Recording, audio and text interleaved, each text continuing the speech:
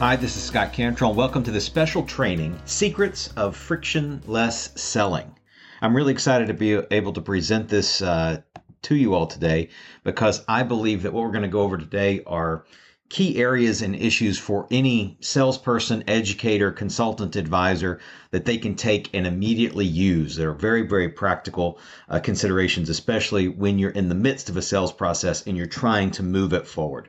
So today we're going to talk about, again, the secrets of frictionless communication and selling, specifically controlling the conversation, the 3 C's for effective sales conversations, and the KOR model for handling objections. Finally, we'll go over some frictionless selling talk tracks. So let's begin with this idea of controlling the conversation. Now, I'm going to move fast, but hopefully you'll all get the main ideas, take notes where you can, and go back and watch areas that you may want to review. When it comes to controlling the conversation, what we're really talking about is controlling the sales process. Because if you can control the conversation you're having with a given prospect, then you're going to control the sales process. If you can control the sales process, you're putting the odds in your own favor of converting that prospect into a client. So how does this work? Nothing earth-shattering here, but all very important. Think of what you're seeing on the screen as sort of a checklist in terms of not only do you do these things, but how well and how consistently do you do these things. So number 1, start with why. It's important that you establish the expectation of any particular sales conversation. You are the one to set the objective and the goal. You're the one that needs to let the prospect know, at the end of our call today, I hope we can achieve this goal, or my expectation for this call is, or the goal that I have for our conversation today is. You set the objective and the goal. In terms of my conversations with my prospects, I always talk in terms of overlapping or identifying where the overlap is between my solution and value and that prospect's challenge or opportunity. And the goal of the conversation is simply to identify if there is a meaningful overlap. And if there is, it'll make sense for us to continue the conversation. Whatever your objective or goal is, make sure that you are the one stating it to the prospect and that they agree that that is a worthy objective or goal. If they have other objectives or goals, you can certainly ask, do you have any other objectives or goals for this conversation? And if they do, they'll add them to the list. But you're the one that's leading. You're the one controlling. Next, tell them the what. That is, outline the discussion. What are you going to talk about? This gets to the point of why an agenda for any sales meeting or sales conversation, why an agenda, an actual physical printed agenda, or at least a PDF version of the agenda that you email in advance. This gets to why that is so important, because you want to be the one outlining what you're going to talk about. You don't want to leave it to the whims and wherefores of the prospect. They only know what they know. You're the advisor, you're the consultant. So the intellect, the education needs to come from your end. They can always add things to your agenda, and that's perfectly fine. But you want to be the one that leads them through the key bullets, the key talking points that you need to talk about in order to lead them where they want to go, in order for you to solve their problem. So you outline the discussion and say, we've talked about what our objective is. The things we're going to talk about today are X, Y, and Z. And the more clearly you can have those things outlined in an agenda form, the better it will serve you. Finally, you want to explain the how. Share your process. How do you help, or how are you going to help that client achieve his or her goals or their organization's goals? So share your process. And when I talk about process, I'm talking about how you engage a prospect or a client. So call it a strategic client process or whatever, but during that first conversation especially, you want to outline how your process is going to go. So let's role play for a second.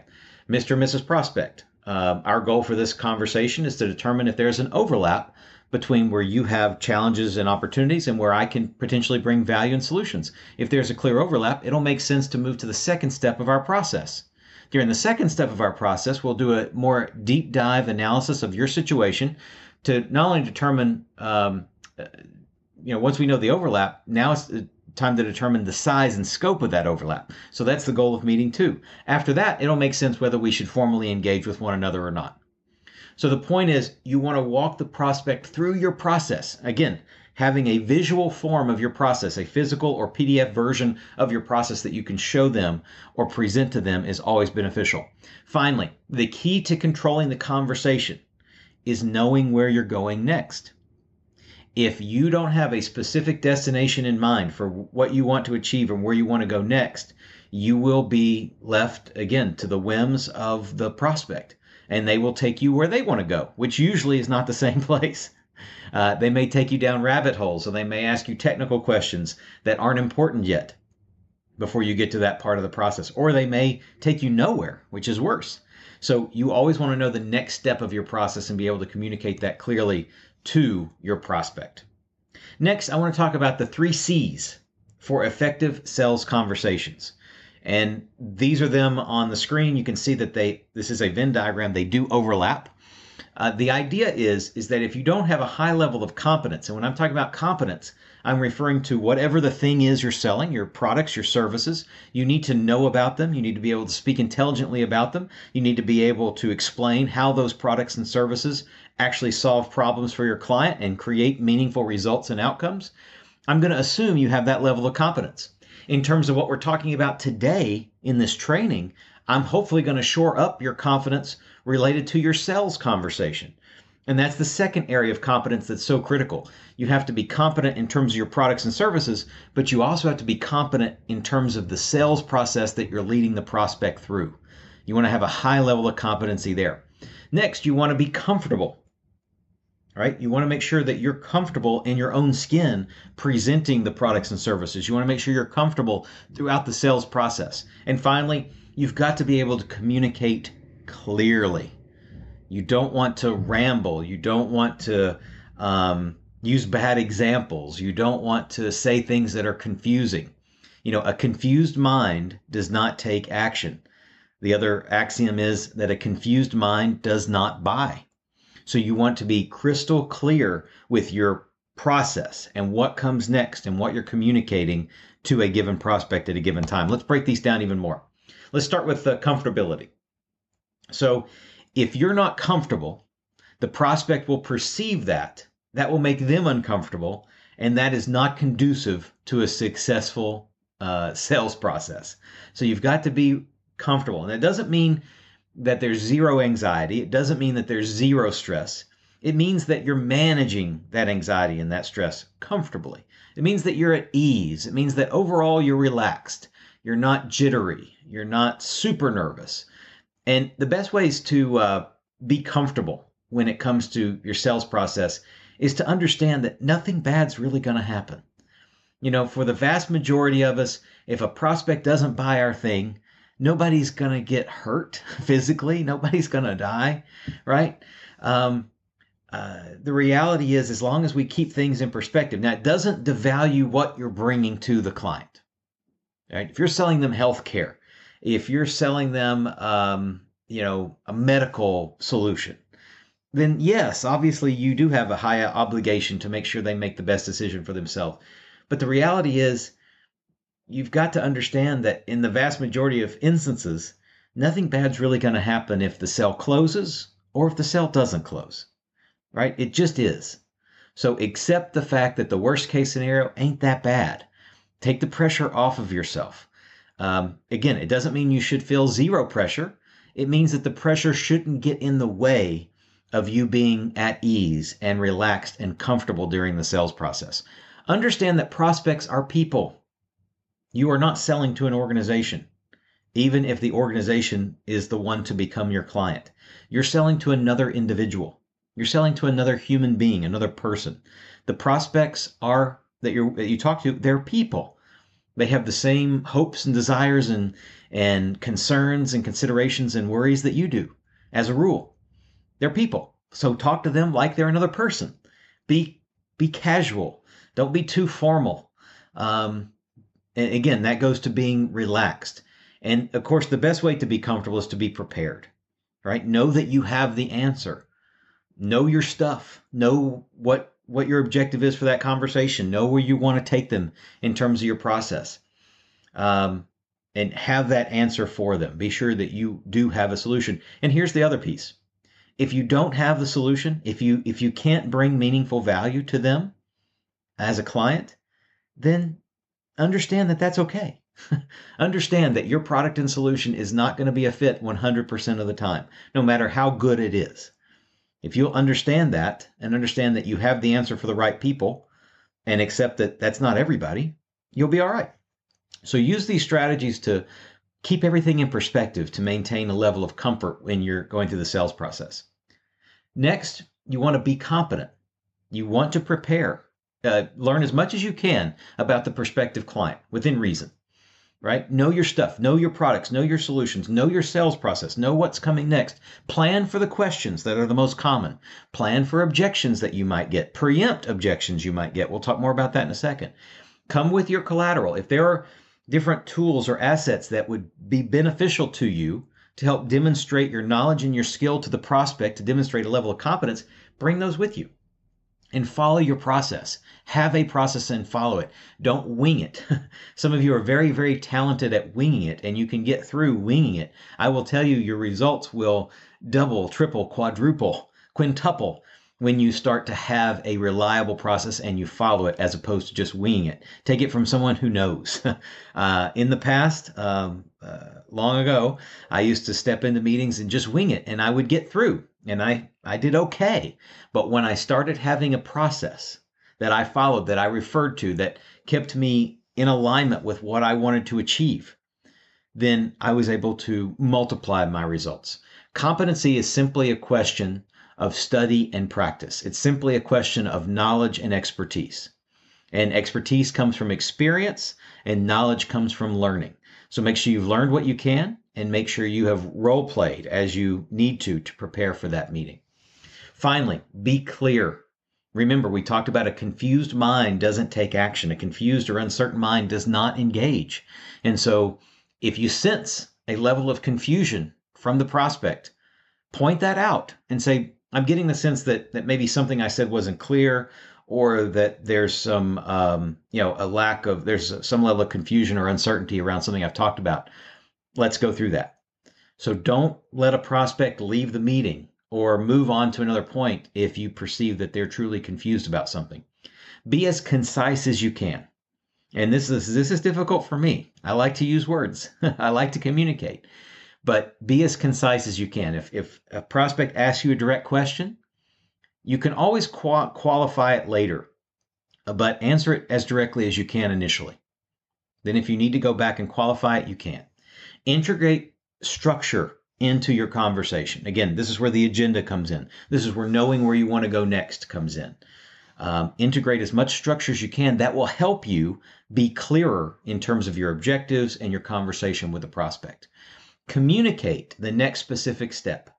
So one of the reasons why a sales prospect does not continue through a sales process is because there's no clarity around the process even existing, or that there is a next step.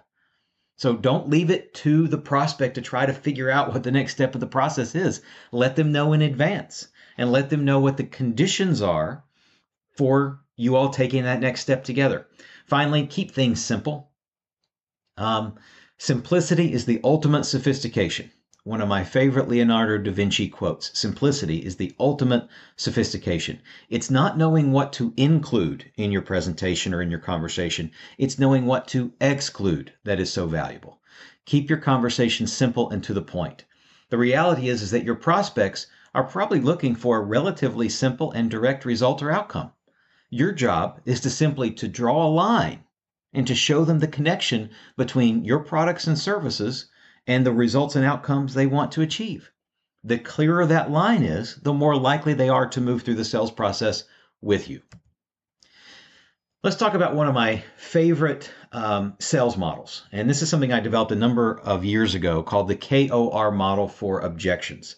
This is about how to handle an objection. Now, as a rule, I am a huge fan of preempting an objection before it can be raised by a prospect. In other words, I'm a huge fan of you as the educator, the consultant, and advisor raising the most common objections in advance, bringing them up against your own product, solution, and self, bringing them up first before the client has the opportunity to bring them up. The reason that's important, and this is worth writing down, if you can preempt an objection, say it another way, if you can articulate an objection before the prospect does, then it is rarely an issue. It's rarely a challenge. It's rarely a point of resistance. So if you can articulate an objection before the prospect does, then the objection is usually a non-issue. Why is that? The reason is because you're acknowledging the objection in advance. And because you're acknowledging it, the prospect will assume that you have an answer to it. And so therefore it's not an issue. Now, you do need to have an answer to that objection. But if you bring it up, they have to accept it. So you want to preempt the proper objections, the most common objections, the best you are able. For those that you don't preempt, we're going to use a model inspired by a Japanese idea called kuzushi to unbalance an opponent in Japanese martial arts. But we're going to use it to take the energy that we get from an objection, alter it, and give it back to the prospect. In other words, we're going to take their excuses for not moving forward and turn them into reasons for moving forward. Now, this is easier said than done. Certain objections are very easy to do this. The classic example is, I don't have enough money to do this. I can't afford to do this. And the classic objection response is, you can't afford not to do this. Well, it's so common now that it's cliche. You need a better answer for that. But that's an example of a kuzushi type of response, right? We want to be more sophisticated and elegant than a cliched answer, but that's the idea. So let's talk about what this process looks like. This is a direct process. It's a simple process. And the more you practice it, the more natural it becomes. I can do this relatively naturally now without having to spend a lot of time thinking about it, just because it's part of who I am now in terms of how I communicate, how I consult, and how I sell. But it hasn't always been that way. It's been learned, it's been practiced. And so you need to learn and practice it as well. The system the system is very simple. It's a 4-step approach. The first step is acknowledge. Step 2, accept. Step 3, alter. Step 4, ask. Let's break those down. So step 1 is simply acknowledging the objection in the first place. So you want to listen to and actually hear the prospect, actually understand and assimilate and internalize what they're saying to you. The reason you want to do that is so that you can articulate their specific concerns. In other words, they may say one thing, but what they're really trying to communicate is something similar, but something else. So if they're tentative about, I'm not sure about the time commitment related to this, then what you're going to articulate back to them, or what you're going to acknowledge, is what I'm hearing you say, Mr. and Mrs. Prospect, is that with everything else going on and all the other priorities that you have, you're not sure that this warrants being higher up on your priority list right now. Is that right? So it's not a question of having time. Notice what I did. It's not a question of having time. I cited their specific concern. It's not, do they have time to do this? Their concern is not about time. Their concern is about priority. So I articulated their objection back to them that related to their specific concerns.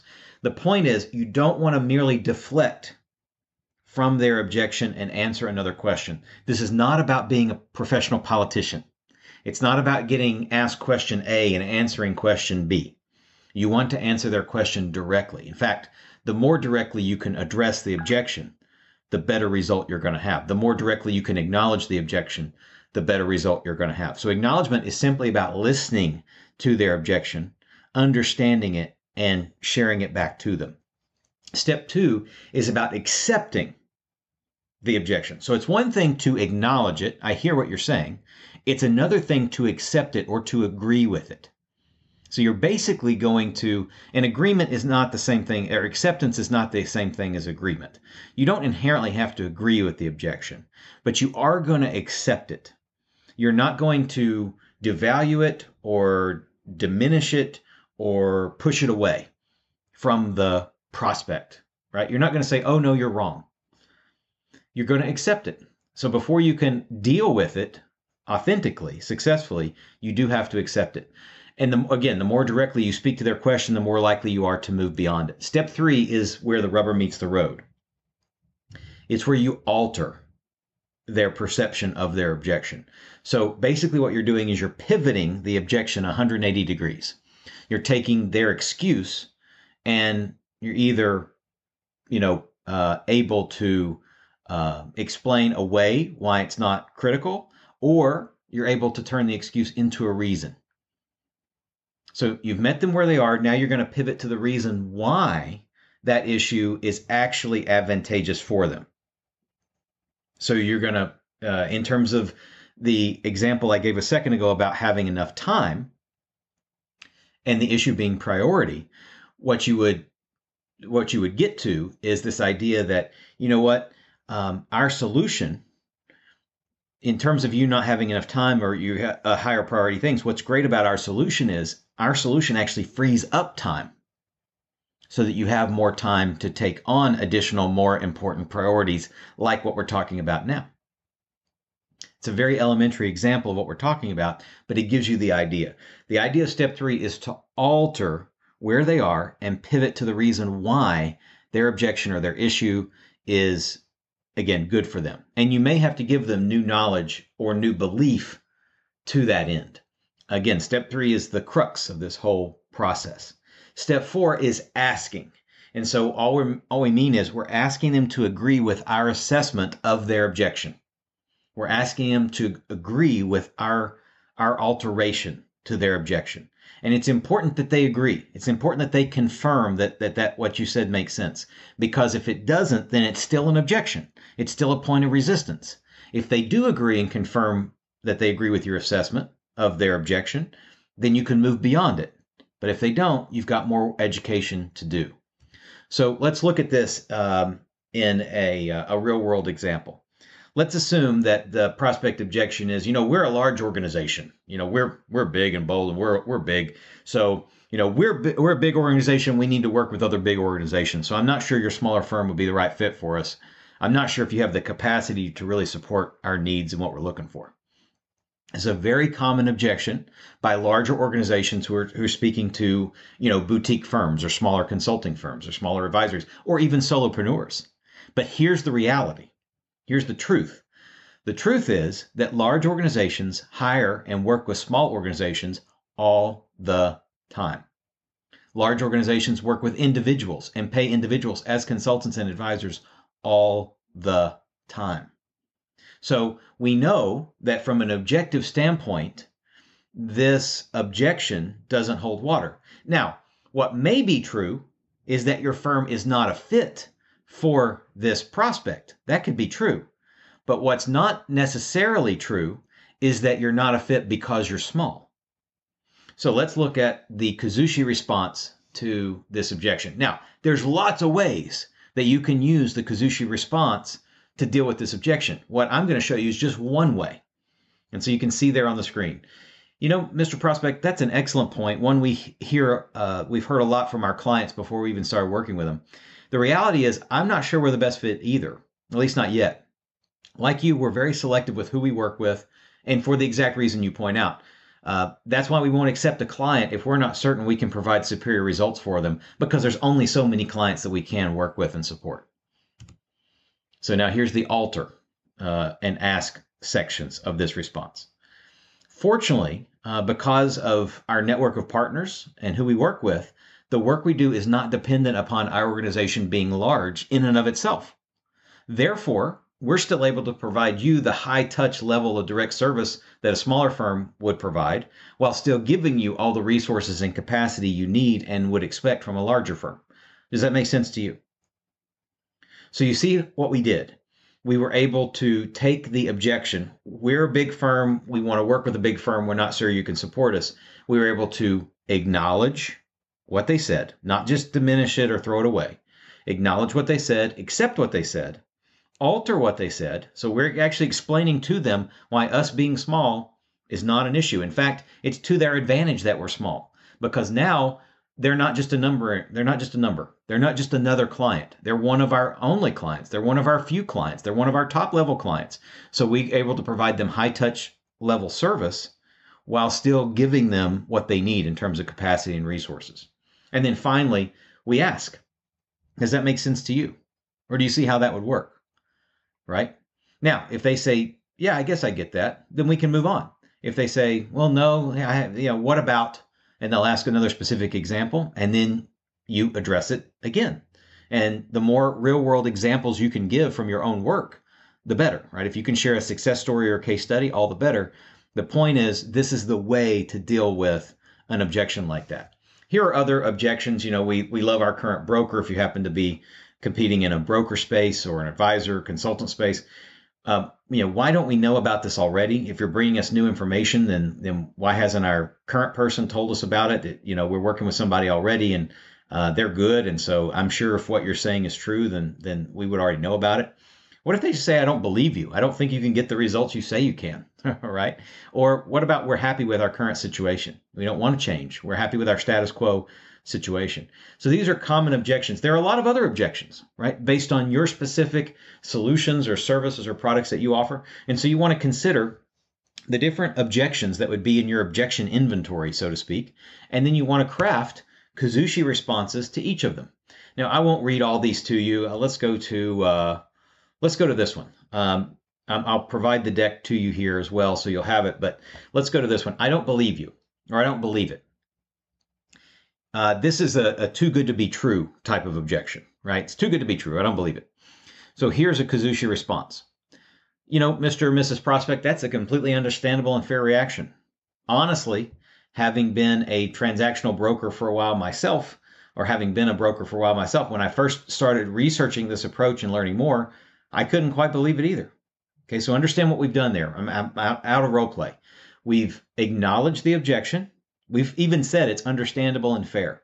Then we've accepted it. When I first saw this, I didn't quite believe it either. And so now we're going to alter it.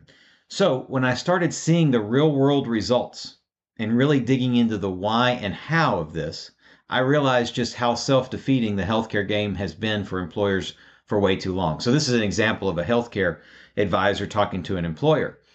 And I've seen how it's been self-defeating. The game has been working against employers for way too long. Would you be open to seeing the why and how behind this approach? So understand what we did. The alteration was, the acceptance was I couldn't quite believe it either. But when I started looking into it, I realized why and how this works. Would you be open to seeing that?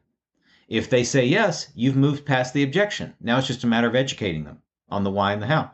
If they say no, well, they weren't interested in the first place, because your question is very, very reasonable. If they're happy with their current situation, I understand. And if that's the case, then that's great.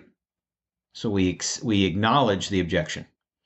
Number 2, I have no interest in helping you fix something if it isn't broken. That's not a good use of my or your time. We accept the objection. Number 3, to that end. Now, understand what that phrase does. To that end. To that end reverses everything. We've taken their objection and now their excuse, and now we're using it as a reason, which is 3 words. To that end, our process is designed to look at specific benchmarks for you and determine if or what opportunities you would have to maximize your current situation. Sometimes we don't find anything meaningful for our clients to worry about. But when we go through this process, if we don't, we'll be the first ones to let you know.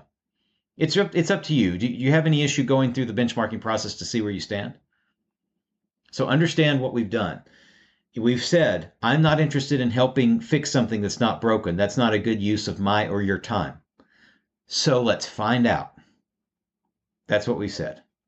To that end, our process is designed to look at specific benchmarks. So let's find out if this is broken or not. So we're not dismissing their objection. We're acknowledging it, accepting it, altering it, and then asking them to take the next step forward. Again, I'm going to provide the deck to you so you'll be able to go back and look at this language. Right now, I want to move into frictionless sales talk tracks. And this is based on a very simple sales model.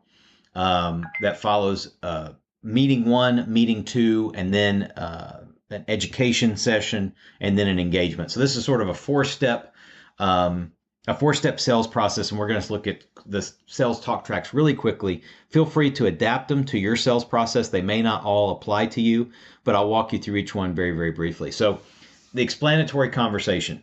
I think I mentioned this specific talk track when I was describing an element from earlier in the presentation.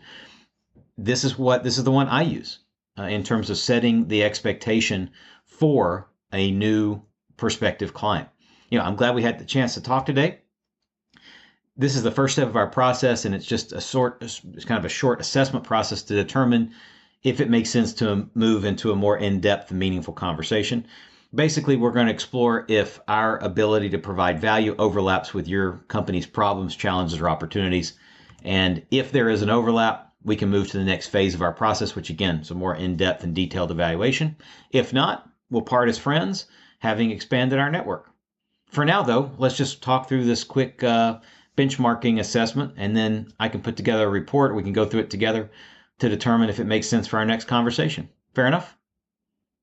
And so that's the that's the essence of that first conversation with a prospective client. Again, if your process doesn't match up perfectly with this, then adapt this appropriately. The idea that I want you to take away from this talk track in particular, though, is setting the expectation for what the first conversation is about, being very clear in terms of what the next step is about, assuming you get through step one, and controlling the process, controlling the conversation, you leading the way. This is not an opportunity for the prospect to interrogate you. Now, if they have questions that come up, then address them, answer them, or defer them to later in the process when they're more appropriate. But this is not an opportunity for you to give the floor to the prospect just to let them talk or ask you random questions that aren't appropriate to ask yet. Remember, you're the advisor, you're the consultant, you're the one with the expertise. The prospect is the one with a potential need. So who should be leading that conversation? You should be leading it. Probably you, the one that should be asking the conversations. In terms of the second talk track, the evaluative talk track, a model that I teach all the time is once you've had that first conversation, it's time to move into an in-depth, detailed analysis for that prospective client. And I teach sort of selling that initial evaluation, that first evaluation, as a first step sell, right? So not selling a big project or big consulting agreement, but just selling that initial detailed analysis or evaluation first at a lower cost. And that allows both parties to get used to working with each other and determine if it makes sense to work together. Plus, you're going to have to evaluate their specific needs anyway to determine what the size and scope of the opportunity to work with them is in a larger sense. So that's what this talk track is about. Based on our conversation, it seems clear that there is certainly an overlap between your opportunities and our values. So I would recommend we take the next step of our process, which is an in-depth, detailed analysis. I think that'd be worthwhile for you and your company. Would you agree? And if they don't, or if they have questions, you address those. If they do, yeah, it's interesting. Tell me more. Great. Here's how the evaluation process works. We'll conduct a detailed analysis of some of the key areas of your organization, and then we'll meet with you and your key team members to present our specific findings and recommended strategies. Does that make sense to you? Great. Here are the rest of the details. Naturally, an evaluation process like this does require an investment, albeit a minimal one. The investment is X dollars for the entire process, and of course, we'll gladly sign a mutual NDA to protect any sensitive information. So in this part of the talk track, everybody, if you don't want to charge for your evaluation, then you don't have to talk about the cost of the evaluation. You can just offer it at no cost. What I would at least recommend, though, is that you assign a value to your evaluation, even if you're going to waive the cost, but assign a value to it and then waive it and give a reason for waiving it. Right now, the cost of this is $2,500, but we're waiving it for people in your industry because we're trying to expand our business into your industry more, right? It can be any kind of justification for waiving the cost, but assigning value to it establishes value in your time and effort. Of course, what I'd really recommend is that you do charge for your evaluation. And then on the next screen, you'll see how we frame up this offer that makes it very difficult for a prospect to say no. So let's continue the talk track. There are three possible outcomes, Mr. and Mrs. Prospect. One, you receive meaningful value from our analysis and you end up with a blueprint on how you can effectively move forward. That's one. Number two, you receive meaningful value and you make the decision to engage with our firm further, to guide and work with you and implement the strategies that we'll recommend. In that case, what we'll actually do is credit the investment of the evaluation toward our ongoing work with you. So it's like you got the evaluation at no cost. There is a third outcome. This has never happened, and I don't expect it to happen, but if for some reason you don't receive adequate value from the evaluation process, we just refund your entire investment. So there's no risk, and at the very least, you'll end up with our best thinking and strategic recommendations on how to overcome your problems and challenges. Is that fair? Now, this talk track is incredibly powerful, and I use it all the time. And the vast majority of people who get to this point in my process will convert to going through this evaluation process. How can they not? It's a guaranteed service that they're going to get tremendous value from. And if they don't, again, it's guaranteed. They get their money back. Plus, if they decide to work with me, I credit it to that project. It's an incredibly compelling offering and a very easy first step for most prospects to take. Now, at this point, we're at the third step of our sales process. We have done the initial conversation. We've gone through the evaluation. Now we're going to present to them our report, our findings, our analysis based on the evaluation that we did. I call this the educational conversation. So it might go something like this. Hey, today we're really excited to share with you some key insights and strategies and specific recommendations that we discovered, and we're confident they're going to help your company achieve your objectives.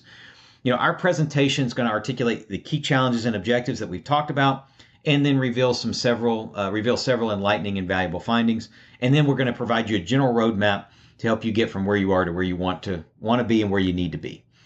The goal of the presentation is to make sure you have clarity and certainty about where you are and how to address some of those key issues. At the end of our presentation, we'll share with you some ways that we could potentially engage with you to help you implement the strategies and solutions we're talking about here. And after we go through the report and how your challenges can be overcome, it'll be clear if and how we should move forward together. So that talk track sets the tone for the rest of that presentation. It establishes the fact that you're going to present them what you found out. You're going to give them a general roadmap. And at the end of the time, you'll share with them how they can engage with you, and it'll be clear if and how they should move forward. By saying it'll be clear if and how we should move forward, you're letting them know that there's going to be a decision that they have to make at the end of the presentation. So you're managing those expectations.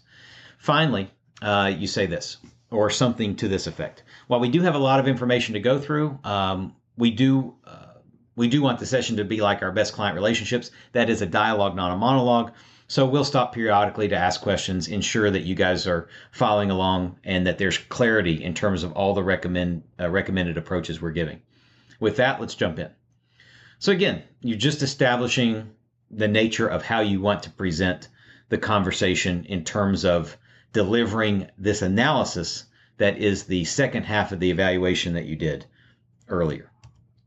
Finally, the fourth talk track we're going to look at, the final talk track we're going to look at is the engagement conversation. So we've had our initial conversation. They've bought an evaluation from us. We've presented findings. And now we're going to present them our recommended engagement options on how we can help their company. So it might go something like this. Naturally, each of the recommended engagement options that we've talked about already will help you address the challenges and help you create valuable outcomes for your company. While we will provide a detailed proposal agreement that outlines some of the key information we've gone over here so you can determine how to best proceed, which of the engagement options that we just went over do you believe will be the most effective for your company, and what questions do you have? So we open the question to the team. We open the question to our prospect or our prospects if it's multiple people. We want to have that conversation. We want them to tell us, oh, we don't think any of your stuff's good. Okay, great. That saves us a lot of time. Or we want them to tell us, you talked about option A, B, and C. We weren't really interested in option A. That's not enough, but we're trying to determine if option B or C is better for us. Okay, great. Which parts of option B or C are you trying to determine if you need or not? right? And we answer those questions objectively. Remember, your job as a consultant and an advisor, first and foremost, is to improve the condition of the organization that you're working with. I would argue, whether they are a prospect or a client, your job as a consultant and advisor is to improve their condition. It's to contribute value to them. So understand, at this point, they're already a client. They bought the evaluation from you. You're presenting findings. You want to answer the questions objectively, transparently. If they truly don't need option C, you gave it to them as an option. Maybe they want it, but if they truly don't need it, then tell them that. Listen, Mr. and Mrs. Prospect, I think option B will serve your purposes. Option C gives you a few more bells and whistles, and it might save you some time. But in terms of option C, it's really a question of desire and want as opposed to need. You need option B. You may want option C. I think that's really where you got to come down on your decision. Be objective like that. Be transparent. Prospects respond to that. They appreciate that.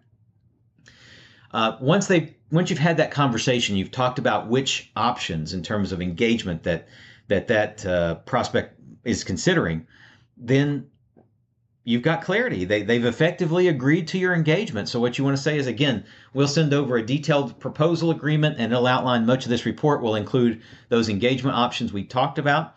Then you can simply decide finalize which option makes the most sense for you and your company and return the agreement. Of course, if you have other questions, just let us know. Does that work for you and your team?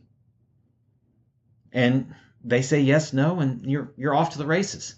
If you will follow this sales process, and again, you may need to adapt it to your market, or you may need to adapt it to your products and services or to your solutions. You may need to adapt some of the language so that it's more comfortable for you and so that you're more competent with it.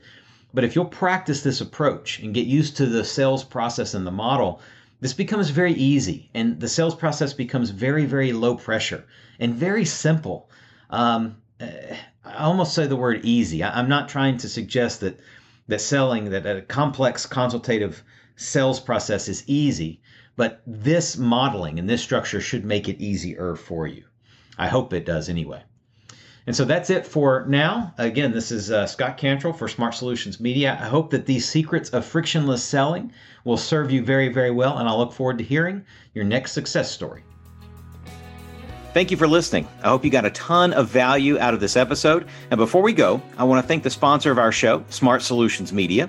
Smart Solutions Media empowers business owners, consultants, and other independent professionals to easily attract better prospects and transform them into long-term clients. If you're a B2B consultant or service professional and would like to start filling your pipeline with better quality prospects, visit us on the web at smartsolutionsmedia.com to learn more about what we can do to help you. Be sure to complete the short 2-minute accelerated growth scorecard you can find on the website, and you'll receive a complimentary strategy session where we'll give you specific insights and recommendations to help you attract high-value clients. Until next time, make sure you are consulting with authority.